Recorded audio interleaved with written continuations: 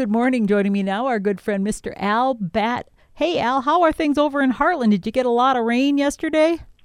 Yeah, we got just short of an inch here. So Oh, my goodness. We were on kind of the low end of a lot of people, and we're wet here, so I don't know that we were real anxious to get a lot more rain. I know there's a lot of folks who are crying for rain, so I wish we could.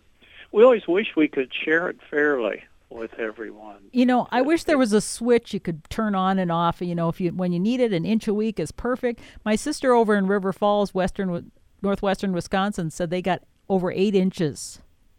Oh, my goodness. Too much at one time, anyway.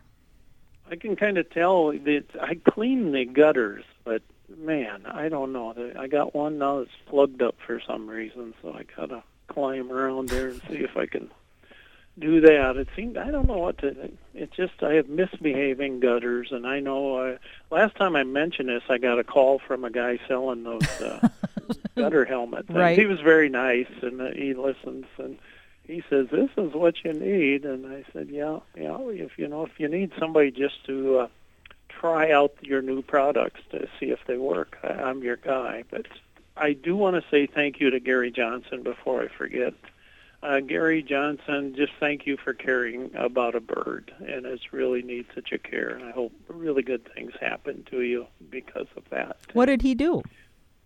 Oh, he was taking a bird up to the Wildlife Rehabilitation Center that was nesting in a cavity on his house, where apparently they were doing some work or hadn't finished quite yet, and birds were nesting in there, and he was taking it up to Roseville, and that's quite an undertaking, and just really nice of somebody to care that much. So I really appreciate him. You know, the sign spoke of rain yesterday, because they say if birds fly low, then rain we shall know. And as you know, the local atmosphere sprung a leak, so I moved under a large tree. I was outside in an attempt to stay dry, and I shifted slowly around the trunk as the rain tracked my current location. I found rain is like smoke around a campfire. It finds you when you're under a tree, and the leaves will bear so much rain on them before tipping over and dropping this huge amount on me. So I don't know if I stayed dry under there. I will say the mosquitoes were tolerable. There weren't many of them in there, so that was a good thing. And during the rain, I listened to a red-eyed vireo, and it sang pretty much incessantly. And there was in 1952, there was a lady named Louise Lawrence, and she counted the number of songs sung by a single red-eyed vireo on territory north of Toronto. And he sang 22,197 songs. Oh. 22,197 in 14 hours. Oh, my. And my dad called these guys preacher birds, and they either repeatedly ask and answer its own question, it's counting the leaves, or it says, look up, over here, see me, up here. They're really neat little birds, and they are pretty common. So a lot of people have them around their yards or their parks. A red-bellied woodpecker was feeding under the feeder, and that the first confirmed sighting of this species in Minnesota was in the late 1800s, and they're pretty common now as well.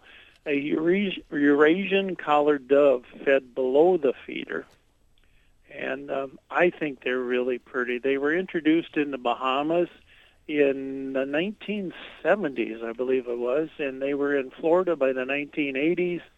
And then all of a sudden they rapidly colonized most of North America, and they have prominent white patches on the tail. They have dark-tipped wings, a black collar at the nape of the neck, and is chunkier than a mourning dove. And they have a mournful call, and it's shorter and more frequent than the mourning doves. Are they related? Yeah, they sure are. They are both doves. And the Eurasian-Collared Dove species name comes from Greek mythology and was named after a servant girl who was transformed into a dove by the gods to escape her unhappy treatment. Yeah, the gods, those Greek gods they were quite a bunch. They would torture somebody to death and then turn them into some kind of animal or bird to make up for it. These guys like millet, like a lot of doves do, and there have been studies on the interactions between collared doves and other species, and they have not yet shown any negative impact on populations of mourning doves, and that was a great concern as how they would impact mourning doves. C.E. Vallum of Albert Lee called, and he said in the place he's living, on one of the window ledges, there's a robin nesting. I said they had 3 young ones. He said apparently they booted one of the young ones out pretty early, and the other 2 stayed in there much longer. And now he said it looks like they might be using that same nest, and he was wondering if it's the same pair of birds as doing this. I have baby robins and teenage robins here on the lawn. What happens with these guys, females build the nests, and then they incubate the 3 to 5 eggs for 12 to 14 days. The male has no brood patch, so he brings food. The nestling stage is 13 days, and the young ones are able to fly in 14 to 16 days. So you can all see the problem there. You jump out of the nest, you're 13 days old. Well, you can't fly. You got to wait a day, maybe 3 days before you can fly. So it is a perilous time for those guys. They will have 2 or 3 broods each year. I used to say they typically build a new nest, and I think I'll probably still say that. But if the first nest was successful, a robin will often put a new floor on that nest and raise another brood there. If they don't have any success, then she will build another nest. So they're pretty cool birds. I've got a question about the babies, and I think we've talked about this before, but remind me, if you see a baby robin or baby bird that's fallen out of the nest, should you put it back, or should you, try to nourish it, or what should you do? Maybe you can't find the nest, for example, even. Yeah, that's the problem, is finding the nest. If you put a robin, a young robin that's hopping around the lawn, you put him back in the nest, he'll jump right out again. Once they get out of the nest, they're not going back. They don't want to go back.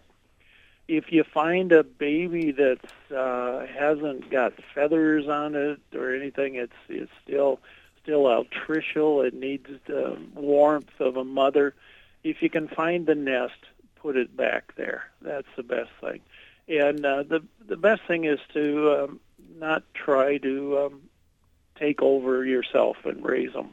You find out that they eat all the time. Gary Johnson and I were talking about it, and he said they eat constantly. Well, it's like kittens. If you ever found baby kittens that the mother dies or something happens, I mean, you really have to be up all hours of the night to keep feeding them. So I assume it's pretty much the same with the robins. It is. They are eating and pooping machines. Everything runs through their system just lickety-split. So it becomes nearly a full-time job, and it's great we have places like the Wildlife Rehabilitation Center. The only bad thing I can say about them is I wish they were in Kasota or St. Pete or somewhere, Mankato, somewhere much closer. But they just do wonderful, wonderful things. So it's the best thing usually with nature is to let it be. And I know it's sad sometimes, but if you can get a young bird and get it out of harm's way where there's predators or lawn mowing, go ahead and do that, because the mother birds do not recognize your scent on there. They're still going to be mamas. They're going to still try to save that bird. Are there any animals that recognize a human scent that wouldn't touch their babies afterwards? Because I know growing up, that's the thing that your parents always said was, well, don't touch them because then their parents will reject them and they'll die. Is that the case with most animals, that they do or don't? Or is it just a thing your parents told you so you didn't bother them? Yeah, it was a thing I think our parents told us to, so we'd leave them alone, and didn't. Look what I found, Mom, this baby skunk, and I put it in the living room, and that kind of thing, because that's what kids do. Mammals, a lot of the mammals could certainly recognize our scent on young ones. Will that cause them to abandon them? I think not, because Oh. the one thing that's real important, they are still mothers, and we all know how moms are, so they're still going to hang in there. But birds, there's no worries there whatsoever. Gunnar Berg of Albert Lee said he did not remember seeing so many gray squirrels when he was growing up in Clark's Grove, and asked if his memory was faulty. No, your memory's sharp as a tack, Gunnar. Gray squirrel numbers have increased due to several things. In some areas, there's the suburban sprawl, and the squirrels frequent visitors to backyard bird feeders. They have become birds. Gray squirrels thrive where houses break up natural woodlands. They've proven to be adaptive and may have been helped by people who fostered squirrel populations by releasing them in public places. Oh. So through the years, a lot of people have hauled them in and let them go in, the park in the middle of the town. I haven't. Have you seen any toads in your little toads, baby toads? I have. I've seen baby toads. I've seen big toads. And I saw a big one by my garden in town last night. I've seen a lot of them, including the baby ones out by the lake house. So, yes, I've seen lots of toads and really excited because I think they eat things that I don't want eating my garden. They definitely eat slugs. So Yes. that makes them my friend. Me 'Cause too. Anything that eats slugs, I'm on their team, and I'm thinking of buying them uniforms or something if they'll wear them.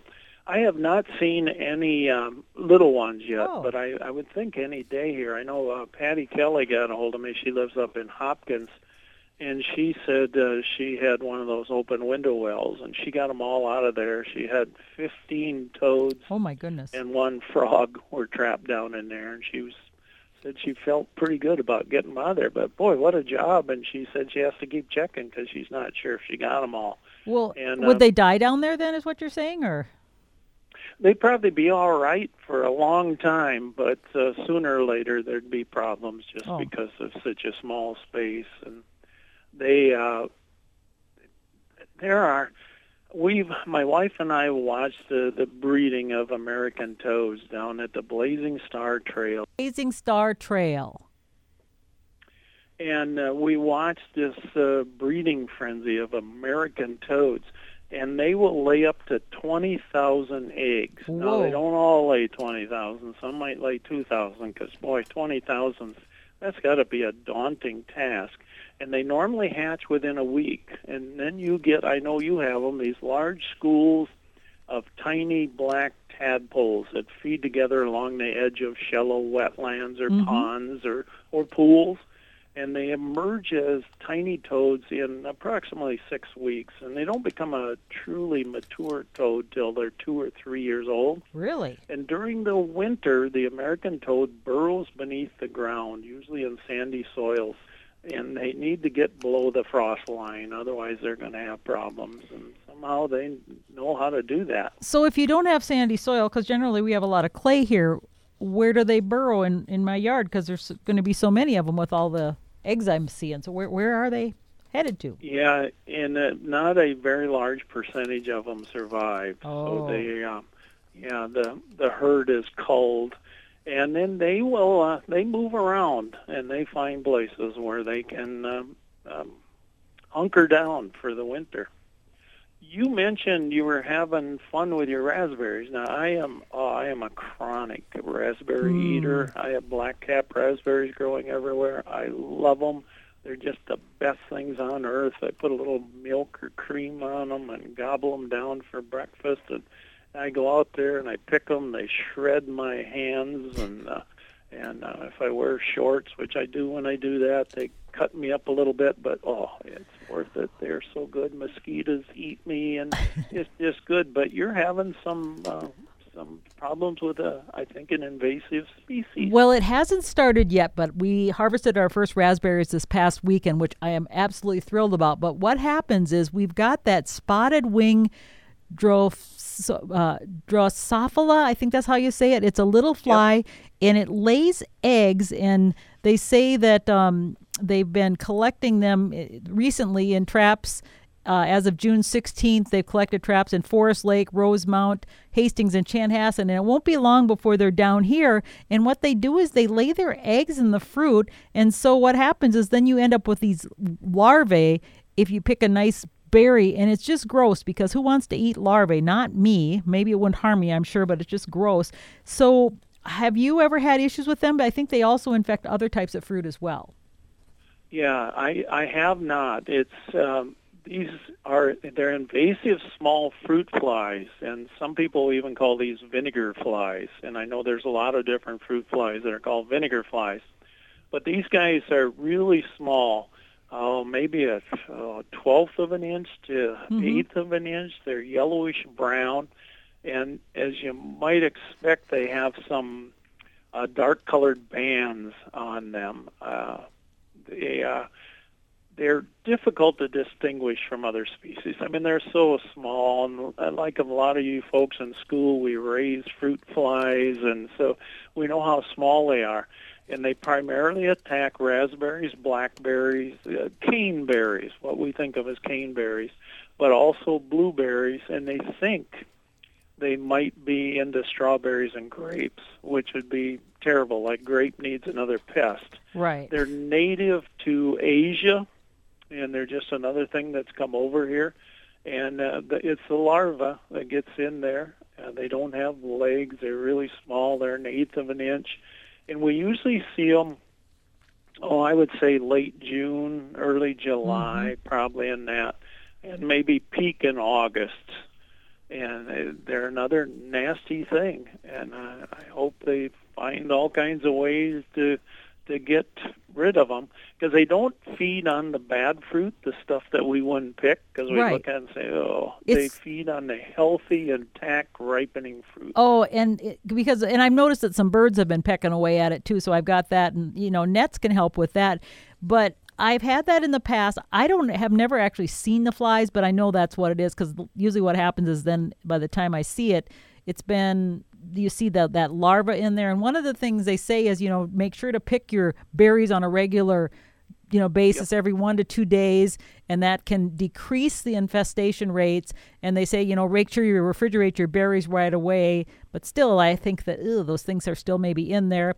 And then one of the things I've done in the past that has been a mistake is I always take the rotten berries and I throw them on the ground. Well, they say get that infested or drop fruit out of the garden, because what I'm basically doing is repopulating and allowing it to turn into adult flies. So now I'm going to have to be careful and make sure if I pick that, I put it somewhere and then dispose of it properly. So, Yeah, I remember going to a class years and years ago, and they said, years ago, not that many years ago, but anyway, they said to put the fallen fruit into plastic bags and seal it tightly and all these kind of things. So. Well, I'll try that this year, because I didn't realize that before. I'm just like, it'll just be turned into compost. Apparently, it turns into more flies.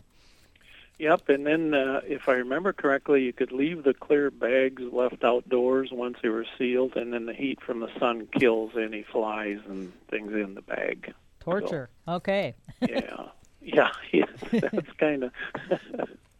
Yeah, well, they eat your raspberries. They deserve it. You have a right to be brutal to them. Yeah.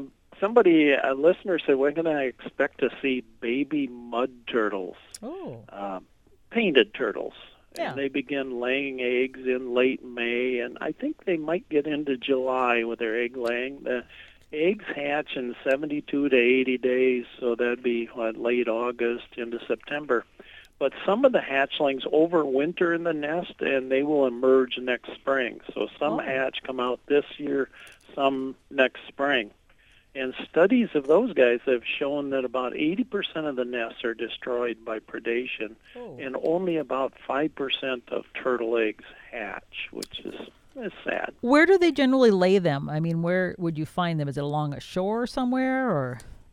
I see them along trails a lot where I walk, in the graveled roadside, the sandy roadside, and some will do them on beaches. We see them at St. Olaf Lake down along the beach area there. So places where raccoons can find them, sadly, really quickly. And apparently they're really good eating, because raccoons go nuts for them. I assume it has to be moist for them to survive, though, correct? I would sure think so. And the heat, the temperatures decide whether more of them are going to be females or males that come out of the eggs. Oh, interesting. Todd and Kelly Bram of Rushford heard an unusual and beautiful song outside their porch, and the unexpected visitor was a Carolina wren singing "Tea Kettle, Tea Kettle, Tea Kettle," and it came in their house. It went up on the, got in the house, and they were surprised to find this in there. Brenda Katasik of St. Peter took photos of a leucistic house finch in Ottawa. Leucism is an abnormal condition of reduced pigmentation as marked by a pale color or patches of reduced coloring caused by a genetic mutation which inhibits melanin and other pigments from being deposited in the feathers. So this finch had white feathers where it would typically have darker ones. Also, Brenda told me of a trail cam that showed a bald eagle, red-tailed hawk, and a blue jay. Blue jay all taking turns feeding on a dead deer. And she said it was so odd seeing that blue jay. He just didn't seem like he fit in there with the big boys. I appreciate Brenda's good work at the Hummingbird Garden in Henderson. Lots of hummingbirds. Gail and I stopped there and talked to her, and it was amazing seeing all the good work. And they have so many hummingbirds there, you guys. Oh my goodness, I can't recommend going there enough. Can you go there now, even with all the COVID stuff? Is it? Yeah. Oh, you can. Oh, well, do you have to wear a mask, or is there any restrictions? I assume. There, when we were there was, there was 4 people there, and then one left and one person came. So there's plenty of, you can social distance really easy there. I was going to ask Brenda how many feeders they have up. They have, a lot of feeders. And you can look and see the feeders they use. They have one feeder that works out really well. I don't know the name of it. I have one of them at home, and they just they don't leak. They're just really nice feeders. So, but yeah, you can sure wear a mask, but there is a lot of spacing, so you'll be. I felt comfortable. Isn't it terrible? Sometimes you don't feel comfortable. Man. If you wore a bright red mask or a bright orange one, would the hummingbird land on your face? They would probably buzz you in the face and say, "Who are you supposed to be? Where's the nectar, dude? You're supposed to be a nectar feeder." John Schladweiler, I saw a common gallinoo south of Madelia, and Bob Williams had a Henslow sparrow in Rice County. And speaking of trail cams, Lugene Ingham of Hayward told me of her friend's trail cam showing a great horned owl attacking a cat. Oh, no. To the owl, the cat was just another possible food item. The cat survived with scratches, but the cat no longer wants to go outside. I don't blame it. No, and it's just another reason, folks, keep your cat indoors if you can. It's just it's not good out there. Arlene Carr of Northfield sent me a snake picture saying, "How's this for a nice snake picture? Look how long the tail is.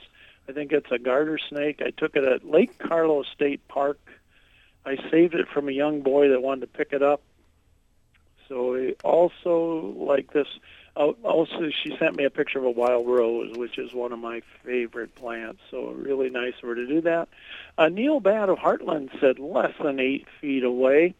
3 out of 4 young woodchucks just came straight at me on the porch, then 8 dandelions.